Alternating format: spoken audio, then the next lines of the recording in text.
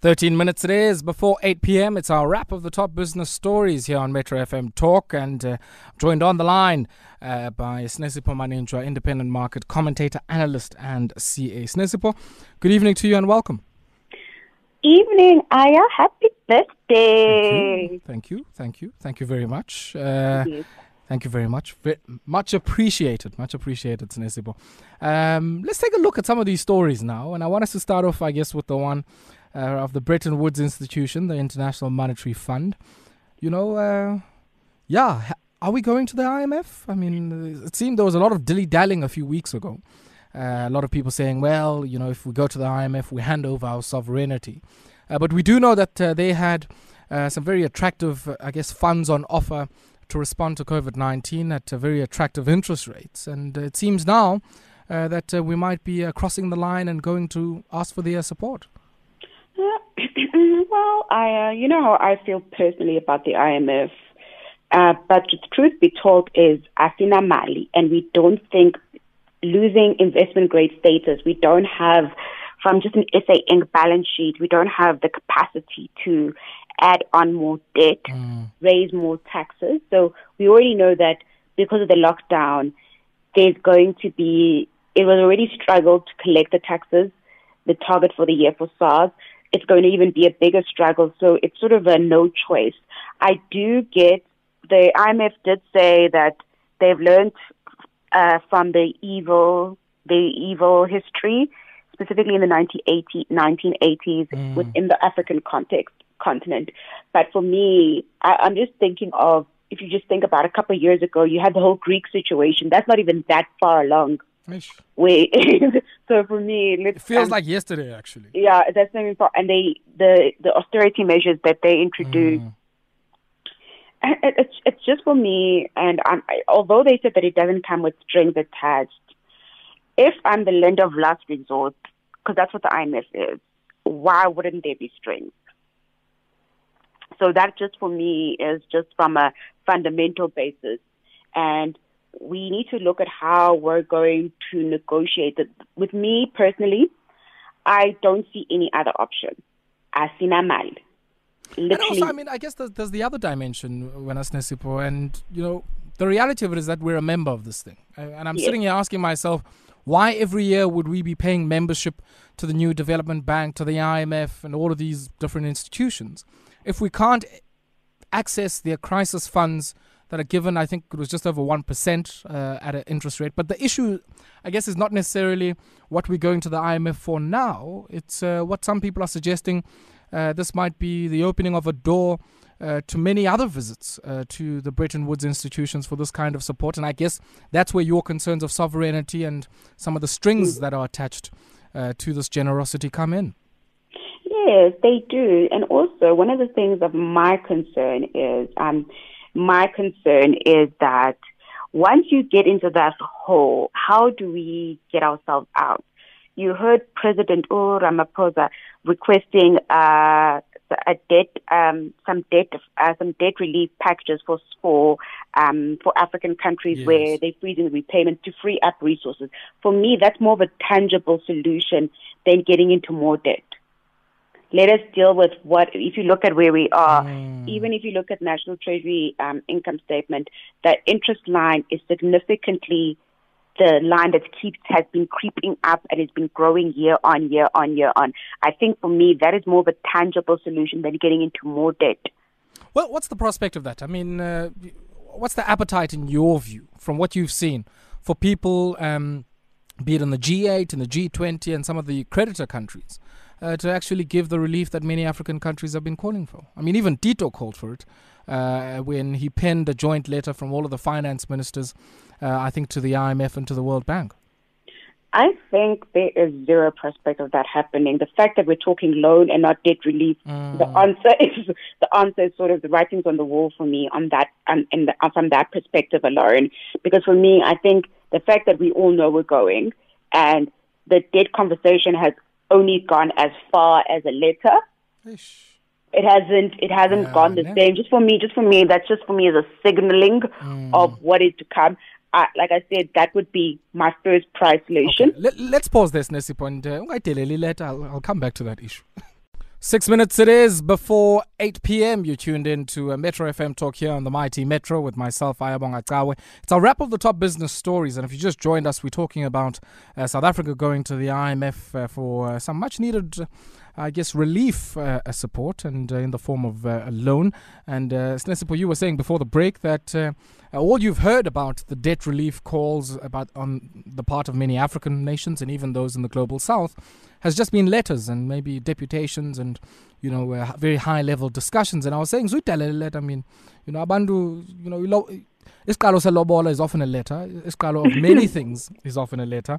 What ought to come after a letter like that, ideally from your end? I mean, I saw a very strongly worded letter towards the start of the month of May, which I said was penned by Tito Mboweni on behalf of many African finance ministers. And the big question I was asking myself then was, you get this letter, you then have some conversation. How do you get to the point where countries like Angola, like Zambia, like Nigeria, like South Africa get the debt relief that's necessary in a context where there's much lower commodity prices? That's the thing. And that's actually, for me, that's unfortunately the thing. So it's not to say in the Idelele letter, but what I'm saying is that if the letter had its intended discussion, and it's got its intended message, we would not be having the talk about borrowing from the IMF. So for me, I think it's not to say, and also at the same time, for me, I find debt relief a lot more palatable because for me, the money that we're spending on interest payments could actually go to COVID relief. And it for me, it's a much more practical solution because for me, it's a direct cash flow impact. Direct cash flow. But taking in the loan from the IMF, what if the funds are exhausted? So for me, then you have to go back again. But this time you might have to go back on different terms. So for me, that's sort of like my biggest concern because if you do debt relief, and after maybe 6 to 12 months, we see it's not efficient, then you can still pursue the loan option. So you still have options to go. So for me, that's how I view it personally. Okay. That's how I view it personally. But alas, I'm open to being proven wrong. Yeah, look, I mean, I think the other dimension, and I mean, I broadly agree with what you're suggesting. I think the other dimension to some of the issues of debt is that the more you take on, I mean, I remember in the February budget, the suggestion was that 15.2% of our, expenditure was on debt service costs. Now, what that suggests, I mean, that in every rand, you're spending close on 20 cents just in servicing debt, money that you could be using to build schools, to build the infrastructure that we're seeing is much needed in many schools unable to open at this point, and to also fix, many of the day-to-day bread and butter challenges that people are faced with. So there's also a distributional consequence here where money from our fiscus that is, I guess, collected and even collections have taken a knock is now a big chunk of it, close on a fifth of it, now being used to service debt instead of really dealing with many of the backlogs that we have. Yes, I think I completely agree. And that's how I personally have always looked at it. But alas, and for me, this is one of my concerns. I don't see us out trading. There's nothing ticking in our economy. We already were on a knife's edge pre-COVID. We've just now gone off the entire cliff. We don't know if the parachute is going to open. So those are the type of conversations and things I'm worried about because I don't see where. So, okay, we deal with COVID. Where is our growth coming from? We've had declining growth, the opposite of growth. Even before COVID. So for me, it's I don't know where the turnaround can come from. And for me, the only institutions that can possibly facilitate a turnaround would be your state-owned institutions and government as sort of a massive stimulus. But for me, even then, because the thing is that for me, I don't subscribe to the concept of trickle-down economics. Look, I think even on my end, you're preaching to the converted. I think my only concern with the SOEs is all of the wasted potential. I mean, even before COVID-19, many of them weren't even spending their capital budgets. Now, if you think about what that means for the repair and maintenance of key network industries, right through from our electricity through to our rail system, right through to even the things we're using here to broadcast. I mean, all of this has to go through Centec or even go through a certain entity, the bulk of which are state-owned entities. And I think those are the debates that we might have to have as a society, even before we think about where to go and get money and all of those other things, because those are the key drivers of our growth and our growth potential going forward. Talking about that growth potential, I mean, Sinesipho, I would have thought a lot of people during the lockdown would have been at home enjoying amakate nguku, having chicken, either frozen portions or even, I guess, those that, are put in the oven or over the coals. It seems that hasn't translated in any way to RCL's numbers. If indeed it has happened, they are forecasting a drop in their profits on the back of COVID-19. Yes, so it's a funny thing. With us cooking at home, we have been consuming less chicken, so chicken has faced competition. So you have to look at the fast food market in SA. So is the bulk of the sales of RCL largely coming from like sort of fast food retailers and? Yes. Okay. Sure. Yeah, it's actually quite funny. I find it's literally one of the things that I was shocked to find out. And remember, another thing is that the logistics cost also saw fire flames. Remember a couple of weeks ago we were discussing Tiger Brand, and we were sort of debunking the theory that all of us expected food brands to just shoot up because everyone's at home. That's not necessarily true. That has not been the case. Added to that, a lot of the consumers have had loss of income, so they're not able to buy, and meat is not a necessity. You sort of move to. So I always say to people, how it goes, as in economics, you substitute. So if you can't buy a drumstick, you substitute with livers, you substitute. You're still buying, and that's what's happened. That's what happens when you have a shrinking income. Wow. Added to that, which is also another layer altogether, is that you can't eat the same thing every day. So little things about this lockdown sort of like, so for me, I also subscribed. I thought that foods were going to do well. Yeah. And we sort of assumed, but practice and results are now showing us that with a declining income base, chicken, unfortunately, and people must not kill me on the Twitter streets, is not your rich man's protein option.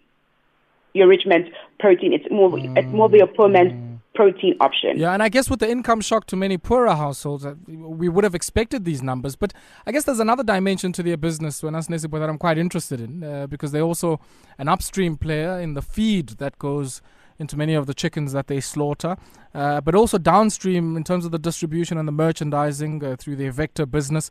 What are they expecting there? I mean, we would have seen with COVID-19 that the bulk of the adjustment has also been a shock to supply chains, a shock to distribution capability, and effective grinding to a halt of all of those activities. What impact have those had on their bottom line? So part of the reason why RCL Foods, they like to control their value chain. So in the business model for poultry as a standalone business doesn't actually make a lot of money. You need to sort of find ways to control your cost line throughout the value chain. Unfortunately, even with the petrol price decrease, your logistics cost has increased quite significantly. And also getting your product to the feed. So remember, one of the biggest things that people had to deal with in terms of lockdown, and even essential businesses had to deal with, was that government gazetted saying that, okay, food is open, but certain impact of food would not be open. So let me give you an example.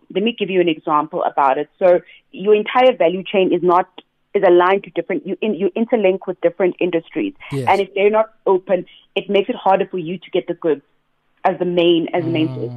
So it's also about the intrinsics of value chain. I think this is also one of the most frustrating aspects have been about the lockdown regulation, is that the fact that there hasn't been much.